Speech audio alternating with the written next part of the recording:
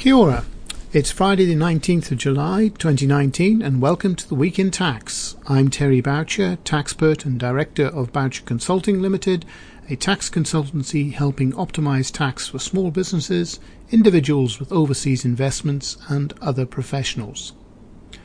This week, should we follow the UK's lead and change the way we calculate FBT on cars?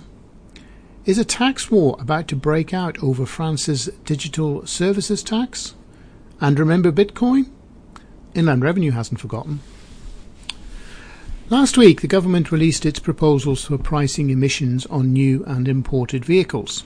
This prompted recent guest and fellow taxpert Andrea Black to write an excellent blog post on this scheme and in particular the currently very generous FBT treatment of car parks, pretty much exempt, as opposed to public transport, subject to FBT.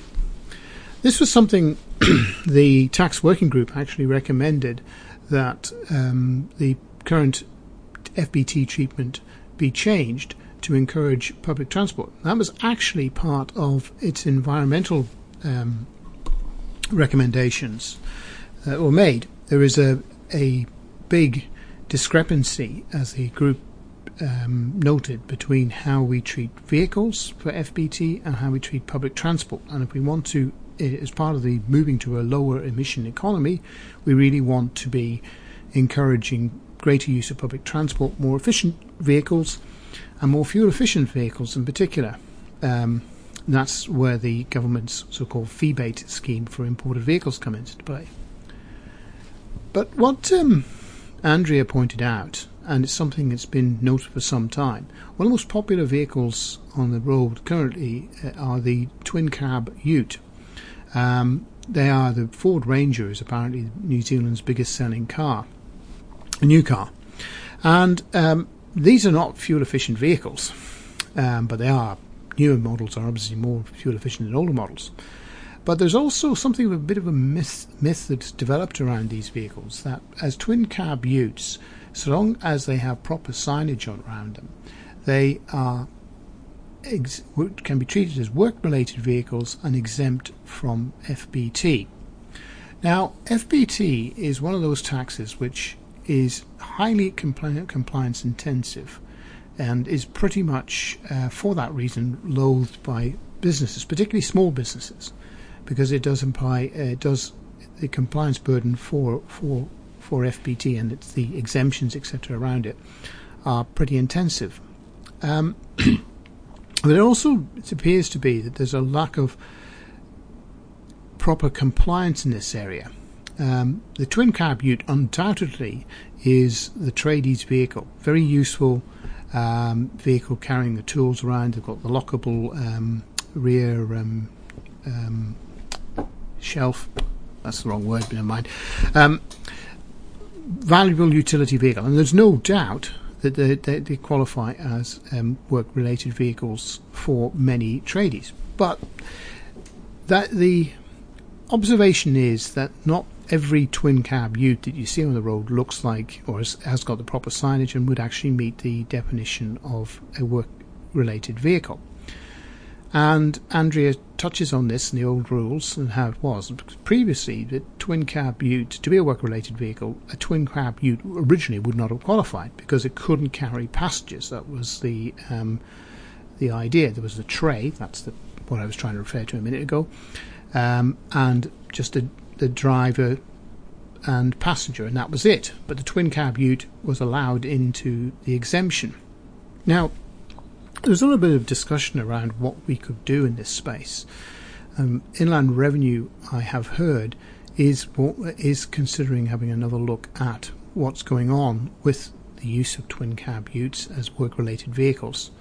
The amount of FBT that's paid in this space seems to be minimal, was not the right word, but shall we say it's poorly complied with. And you may recall I talked about how Revenue Minister Stuart Nash was greeted at a tax conference by someone who said, "Welcome to the South Island, where we don't pay FBT on company vehicles."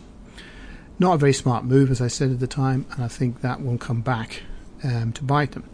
But Picking up the environmental issue, over in the UK, FBT applies to company cars there. There's a scale that's worked out. But here's the clever thing, and something I believe we should be looking at, is that the amount of FBT, the fringe benefit value, is reduced depending on the car's efficiency, fuel efficiency. So if it's a lower emission vehicles, you pay less FBT. So there you have FBT tax being used as a tool to encourage better behaviour. It's something I think if you are going to look at FBT, and it is something that keeps coming up regularly, then this would be a good starting point.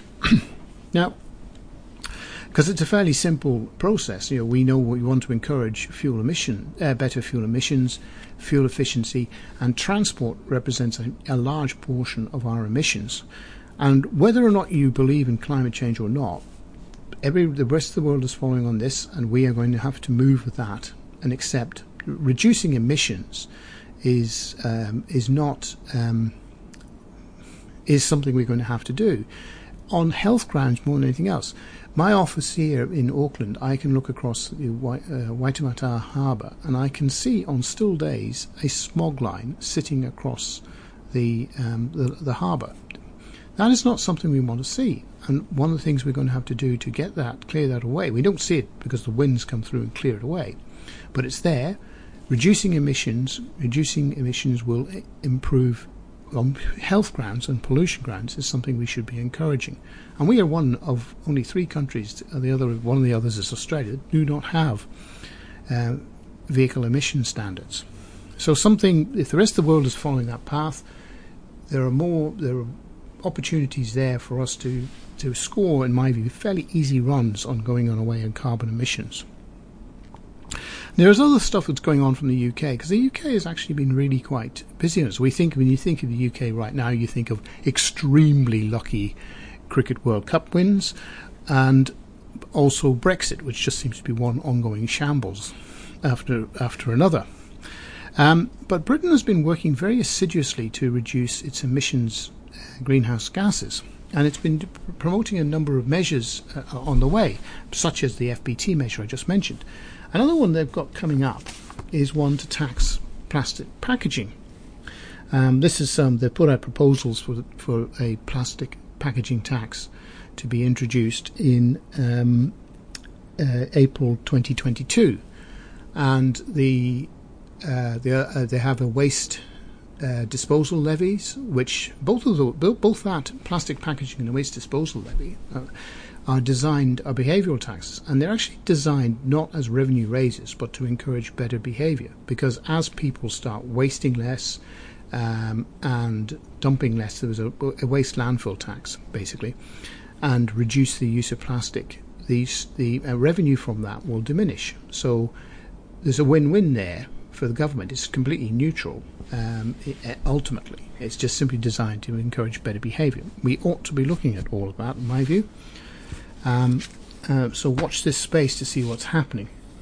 Now, we've talked about digital services tax in the past, and the government recently released a discussion document talking about how to tax the digital services industry, and it sought feedback on whether a digital services tax, or DST, might work in practice.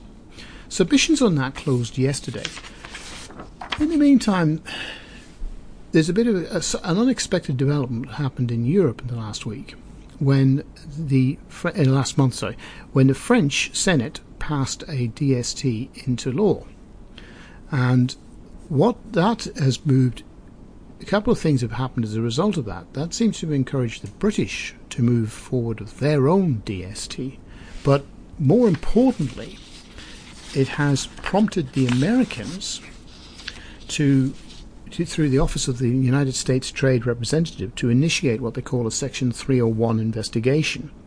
Now, this is under the U.S. Trade Act 1974, and it empowers the Office of the United States Trade Representative to initiate an investigation into France's digital services tax and bring about a public hearing. So it's a retaliatory measure by that. Now, one of the things, this is something that in feedback and talking with other professionals about DSTs, this is the concern that they have about New Zealand going down a unilateral route. That is that America can retaliate. Other countries could retaliate on this measure. And New Zealand importers will suddenly find themselves hit, and New Zealand exporters, will suddenly find themselves hit with this particular levy. And since we're trying to develop a weightless economy, as they call it, that is not good news. And so the mood amongst the tax professionals in this space dealing with international tax is to proceed extremely carefully around to be a follower around a DST. See how this plays out. The thing is, though, this is a very political field. I think the digital giants, the Facebooks, the Googles, etc., have probably overplayed their hands, and there's a certain amount of exasperation developing around the world at their aggressive tax practices, their monopolistic behaviour. And so a DST is a means of hitting back at them, grabbing some revenue and getting some very big brownie points from the voting public, which is extremely important because politicians are there, they've got jobs, they want to be re-elected. And hitting multinationals is always a reasonably popular move. So there's precaution is being recommended around this, but the politics are driving towards taking action. And what I think the New Zealand government should do really is sit back and see how things are playing out. But this space is moving very quickly. The whole plan behind the DSTs is to speed up the rate of change from the OECD, which is looking at this whole question.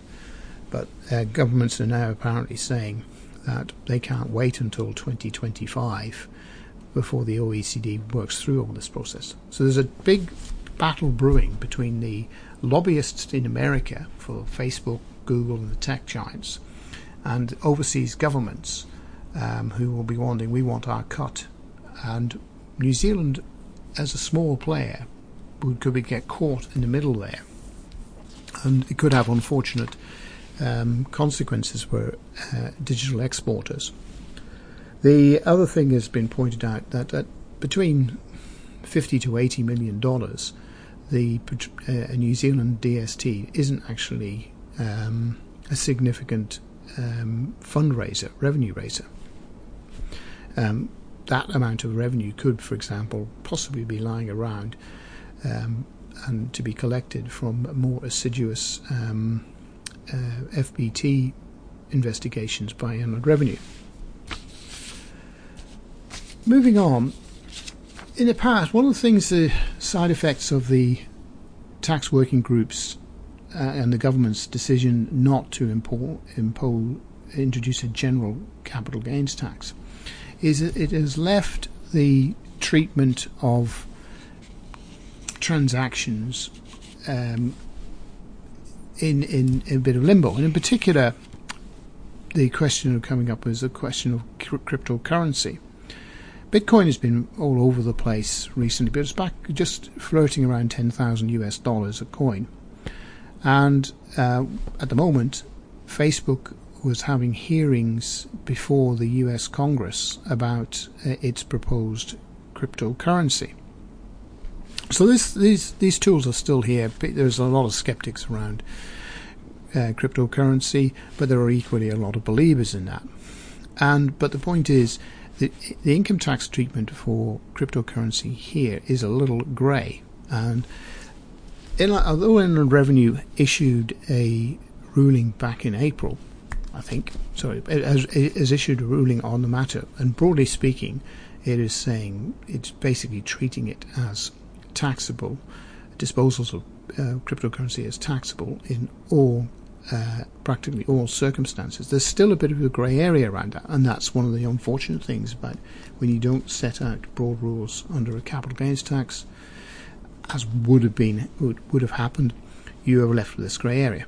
But that doesn't mean that Inland Revenue hasn't been paying attention to the matter. It has been issuing a number of rulings on the matter and consultations. And one of the latest ones has just been is to go out is to talking about how employee share schemes relate to employer-issued cryptocurrencies, which are passed on to crypto assets passed on to provided to an employee. Now, there's consultation on that going on until the 6th of August.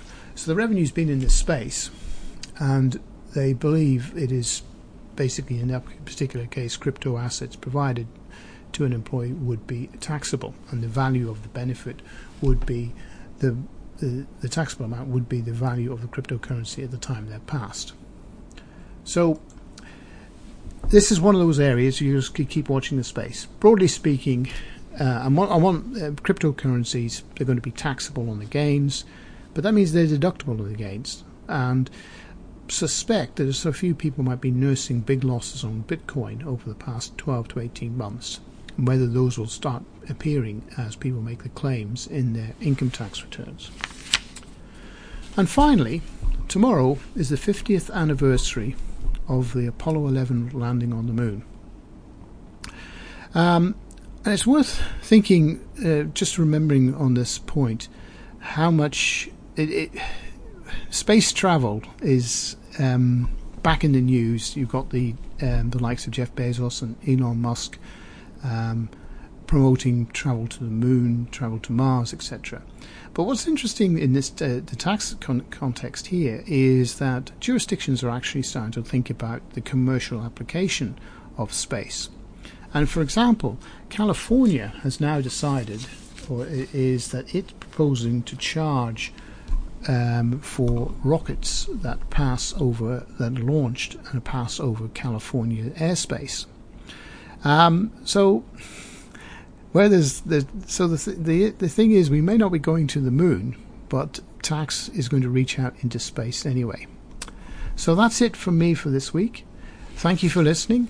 Please promote this to your friends and colleagues, and collect this. You can pick up this website from our website, www.boucher.tax.